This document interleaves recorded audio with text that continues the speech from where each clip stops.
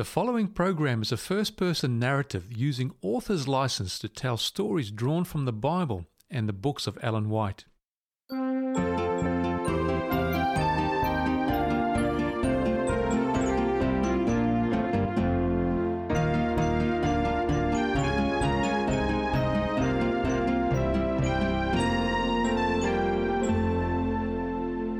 Welcome to Family Storytime with Carly Fraser.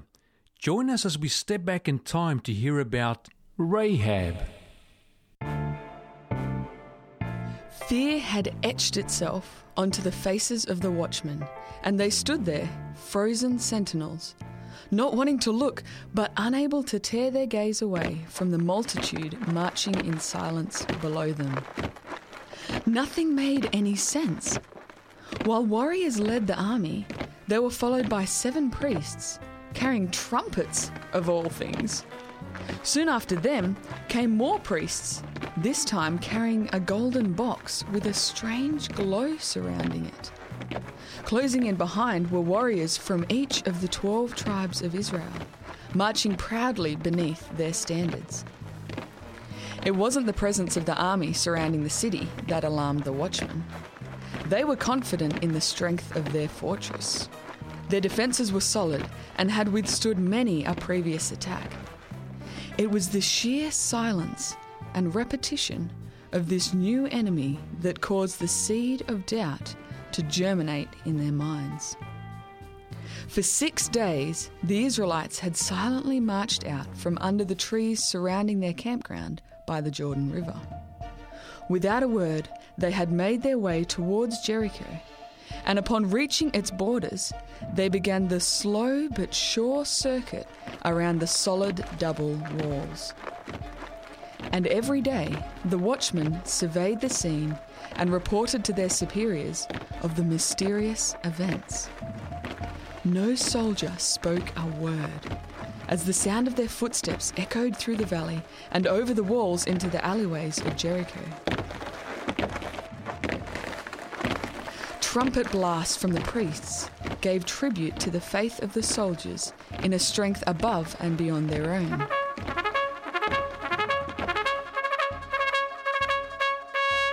While priests within Jericho trembled in confusion. However, as interesting as it was to observe the watchmen, and as fearsome as the Israelite warriors were with their silent tread and regally clad priests, it wasn't them who stole my attention. Instead, my focus was on a small group of people huddled together in a house built into the outer city wall itself. And it was there that I stood by the door, invisible to the human eye, but a very real presence in the room, intent on the protection of one human being, Rahab of Jericho. Oh, I'm sorry. I should have introduced myself first. My name is Raisa, but my angel friends call me Ray. I'm a guardian angel, and I was charged with the protection of Rahab throughout her lifetime. While her life was filled with many adventures, this is one week in particular that I remember well. It actually started a few days before, when Rahab received a knock on her door that changed her whole world in a moment. She had been upstairs working through flax on the roof when she heard the knock. As a prostitute, Rahab was used to receiving visitors during all hours of the day and night. But when she opened the door this time, she knew instantly that this visit was different. Standing before her, she saw 2 Israelite spies. They had done well to disguise themselves, but she could read men, and when they spoke, their accent betrayed them. I could see her processing the situation and asking herself, who are these men? Why are they here? What must they think of me? Rahab was well familiar with Ashtaroth, the goddess of the moon, and the kind of degrading worship that took place within the walls of Jericho. Having grown up surrounded by those who lived for what life could give them in the moment, without any concern for those around them, she had begun to long for a different life. A life filled with meaning and purpose. I remember silently leading her to conversations in the marketplace, where she would overhear stories filtering through about this Israelite God and how he was different. If they were to be believed, this was a God who didn't need to be placated and fed through a variety of offerings, but rather who fed his people daily with food thrown from the sky. This was a God who, when his people were trapped with the Egyptian army behind them and mountains either side, opened up a way through the Red Sea itself, paving the way to their future of freedom.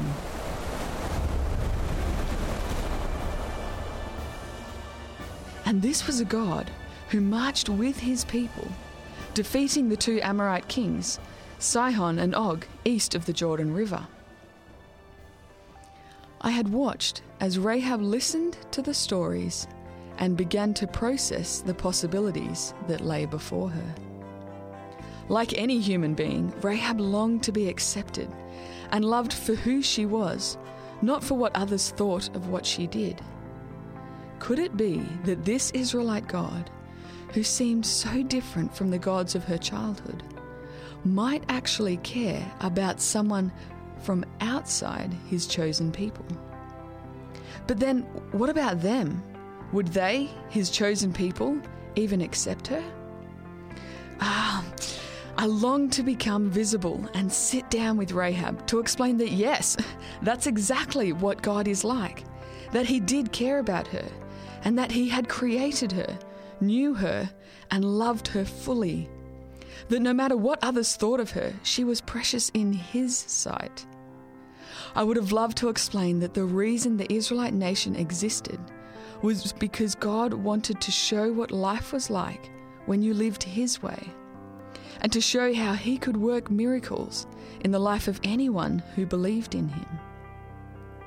But Rahab had heard the stories, and the opportunity was hers to take. She had to make her own decision. No one else could do it for her. And now that decision stood on her doorstep. 2 Israelite soldiers, 2 enemy spies, but also 2 future pathways. Would she turn them over to the authorities, committing herself to her people and their fate? Or would she accept these foreigners, protecting them in her own house, and thereby stepping out into the unknown of her future, trusting in their God to welcome her too? They had come to her for protection, but in standing there, they were also asking much more. You have heard about our God. Do you believe in him too? You have heard how he has protected us. Do you trust him to protect you? You have heard how he has given us this promised land. Would you like to join our family as well? Rahab paused for a moment, as no one said a word. Then reaching forward, she pulled the spies into her house and led them up to the roof. Suspecting she would be found out, she hid them under the flax that lay there. Sure enough, the king's men came searching. But Rahab informed them that the men had left at dusk, and she didn't know where they'd gone. It was well into the night before Rahab climbed the stairs, taking her future into her own hands. The spies scrambled to brush the flax off their heads and shoulders as they sat up at her arrival. The moonlight barely lit up Rahab's silhouette as she knelt there on the rooftop. I couldn't have been more proud of her as she recounted the stories she had heard of God and the miracles he had performed for the Israelite nation. Then she said the words I will never forget. The Lord your God is the supreme God of the heavens above and the earth below. I could just imagine the look on our father's face when Rahab uttered those words in faith. Here she was, a Canaanite, and yet a daughter of the King of the universe, acknowledging his existence and allying herself with his people. Being the switched-on woman that she was, she also ensured the spies' promise before they left that due to her kindness to them, both her and her family would be saved from Jericho's impending destruction. So there I was, leaning against the splintered doorway of Rahab's house, as the sun began to rise on day 7. Looking around the room, I saw the different levels of faith play themselves out on the faces of her family. Her mother fluttered around, offering refreshments to each member of the family in an effort to distract her mind from the present circumstances. Her father stood by the window, checking and rechecking that the scarlet rope the spies had requested as a sign was still securely and prominently displayed outside. 2 of her sisters sat close together, one consoling the other. Her brother leant against the wall, throwing into the air and catching a miniature figurine of a soldier, borrowed from the nearby table and a game long since abandoned. Each member of the family had assessed their lives, chosen their strategy, and made their move. Their presence in Rahab's house demonstrating their faith in the God of the Israelites. With the light of the dawn came the sound of a marching throng. I stood up fully, knowing this was the time we had all been waiting for. Rather than making one lap of the city and departing like they previously had, this time the army continued their circuits, again and again. After the 7th lap around Jericho, the entire army paused, and everyone in our room held their breath. The silence was shattered by the sound of trumpets.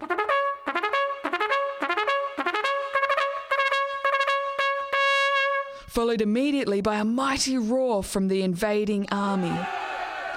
Rahab's family grabbed hold of the walls and furniture around them as they searched for stability while the earth shook beneath them.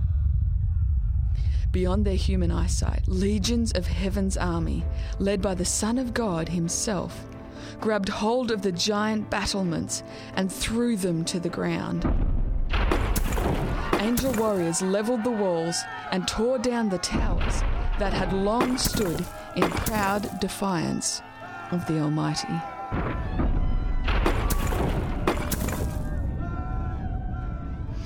I remained at my post by the door until the 2 Israelite soldiers picked their way through the rubble to collect Rahab and her family, guiding them to the Israelite camp and to safety. It is with great joy that I can tell you Rahab, the Canaanite prostitute, found real love with the Israelite people. She married and had a son, Boaz. He grew up and married Ruth, a Moabite, and they had a son by the name of Obed, who became the grandfather of King David, an ancestor of Jesus Christ, our heavenly commander and Lord in human form. Throughout the history of this planet, I have witnessed God the Father leading and guiding humanity into a deeper understanding of his love for you. I have also witnessed situations of incredible pain and suffering. We guardians are here on earth, working side by side with you to protect you and guide you. And it breaks our hearts when you choose to reject God's love and help. Rahab was surrounded by an army, and she made her decision. There were many others in Jericho who also believed that the God of the Israelites was the true God. However, they chose not to act on their convictions. And I have seen many situations throughout human history where this was the case. Even though Rahab chose to become part of God's family and risked everything, she was still unfairly treated by some of God's people. Even today, God's people don't always love the way that he would like them to. Sometimes there may be no enemy army, but you can still feel like there is. Have you ever felt completely boxed in by a situation you have no control over? where you don't know where to turn or who to go to for help? Have you ever felt judged and therefore treated unfairly because of someone else's perception of you? I am here to let you know that there is a God who created you and loves you more than you will ever understand. And even when life feels hopeless and you can't see a way out, you are never, ever alone.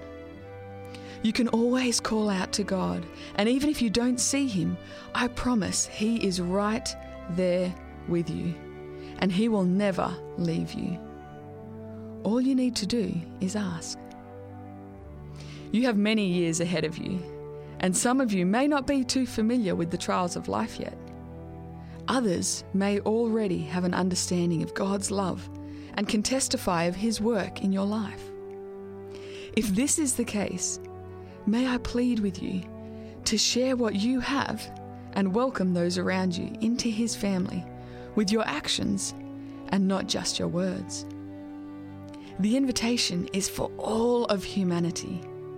Heaven's immense resources are being used to reach out to every person who has ever lived. To let you know that God loves you so much, He gave His Son Jesus so that He can live with you forever. This is your chance to be part of that mission. So I have 2 questions for you. Do you, like Rahab, choose to believe God's family is big enough for you to be a part of it? And do you, like the spies, choose to welcome those who come into the family with actions and not just words?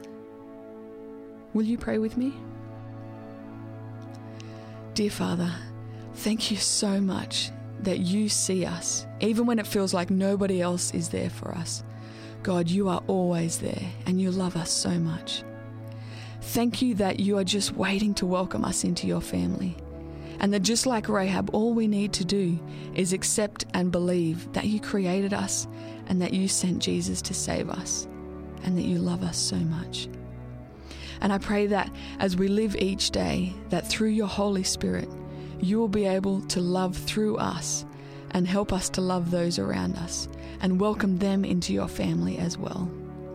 Thank you so much, Father. We love you and we can't wait to see you. Amen.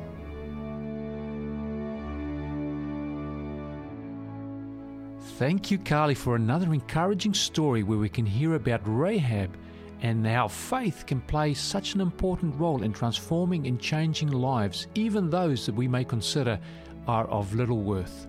Here is Jesse and Christopher with today's Bible study.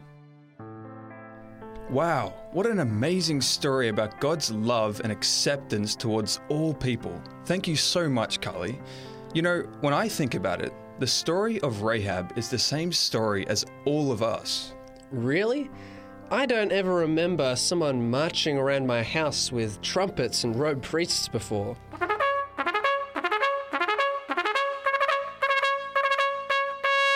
I think I'd remember something as unusual as that. Yeah, well, maybe not that part of Rahab's story, but just like Rahab, all of us are looking for a place to belong. We all want to be a part of a family, to feel accepted by a group of people who love and accept us for who we are. That sense of belonging is just something all of us have as humans. It's a part of who we are. Ah, so that part of Rahab's story.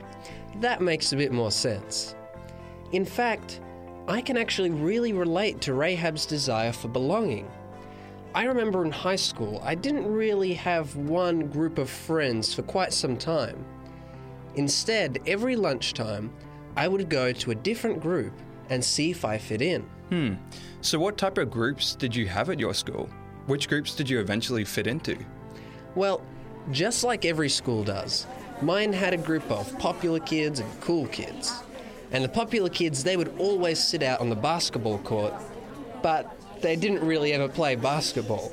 They were too cool to play basketball. But hanging out at the basketball court was still cool. Now, when I sat down with them, they were actually very nice to me. But we were just a little bit too different to be friends all of the time. Well, that's good to hear they treated you nicely. But what about the other groups?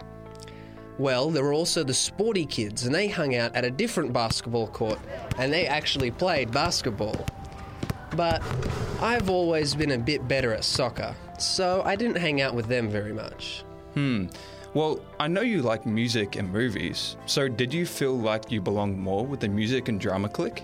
Well, it's true that I do like both of those things, but those groups really loved music and movies, more than I ever did.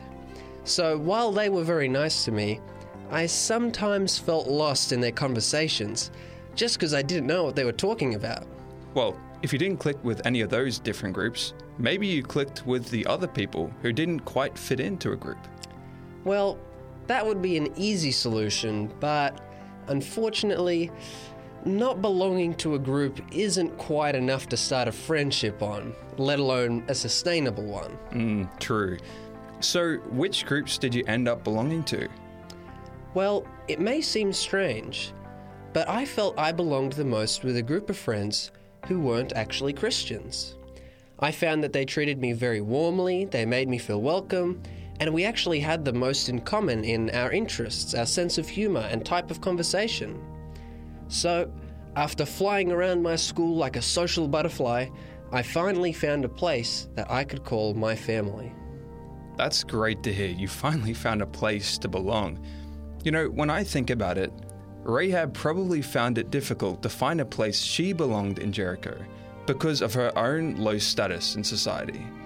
But despite everyone's judgments about her, God still wanted her to belong in His family. It's interesting that God has always wanted as many people as possible to enter into His family. In fact, when God made His covenant with the nation of Israel, the purpose of it was so that Israel would be able to bring other nations into God's family. Let's turn to Genesis chapter 12 to discover God's plan for His covenant people. Beginning in verse 1, it says, "Now, the Lord said to Abram, 'Get out of your country, from your family, and from your father's house, to a land that I will show you. I will make you a great nation. I will bless you and make your name great, and you shall be a blessing. I will bless those who bless you. I will curse those who curse you, and in you all the families of the earth shall be blessed.'" Notice that God calls Abraham out of his country and out of his family so that Abraham can belong to a new country and the promised land and in a new family. God even calls Abraham away from his father so that he can have a new heavenly father. Notice also that when God brings Abraham into his family, He tells him that Abraham will bless other people as well. Abraham and his family were given the responsibility of bringing other people into the family of God. And God promises that eventually, all people from all families will be blessed. Perhaps the first time we see people from other nations joining God's family is when the Israelites are leaving Egypt.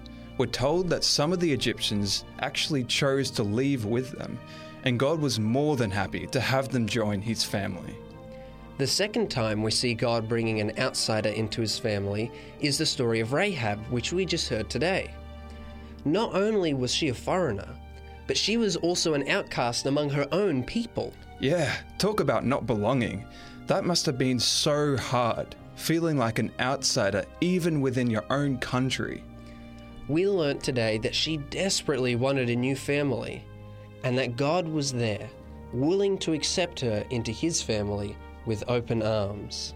It reminds me of another woman in the Bible who was also a foreigner, but was accepted into God's family as well. Ruth had just lost her husband, and so she decided to live with her mother-in-law, Naomi. And this is what she said to comfort her mother-in-law. "Where you go, I will go.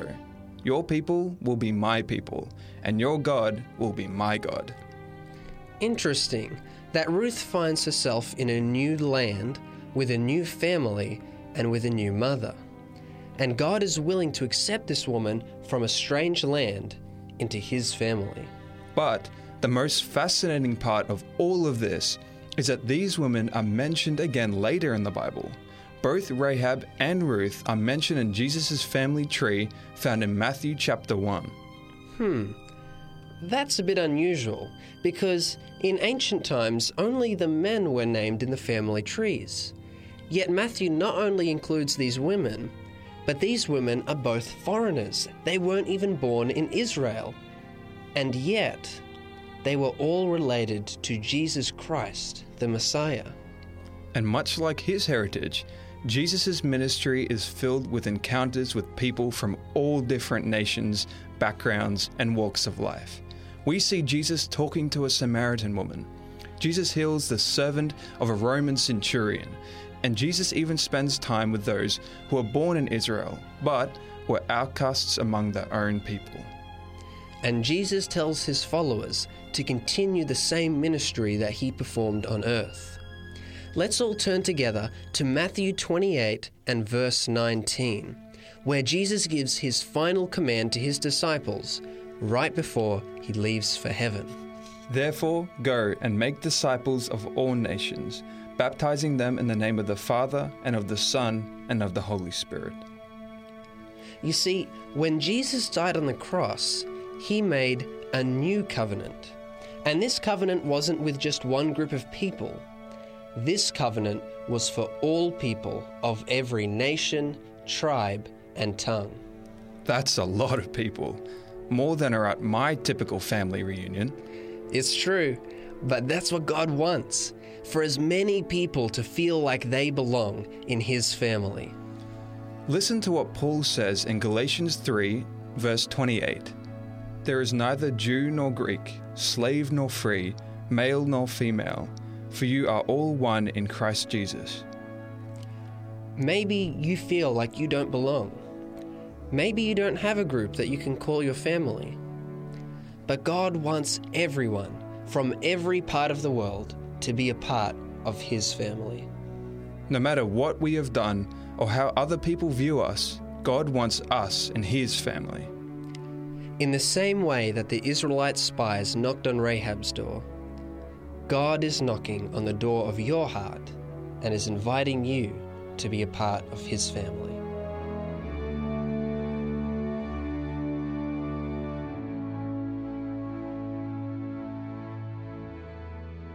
You have been listening to Family Storytime, a production of 3ABN Australia Radio.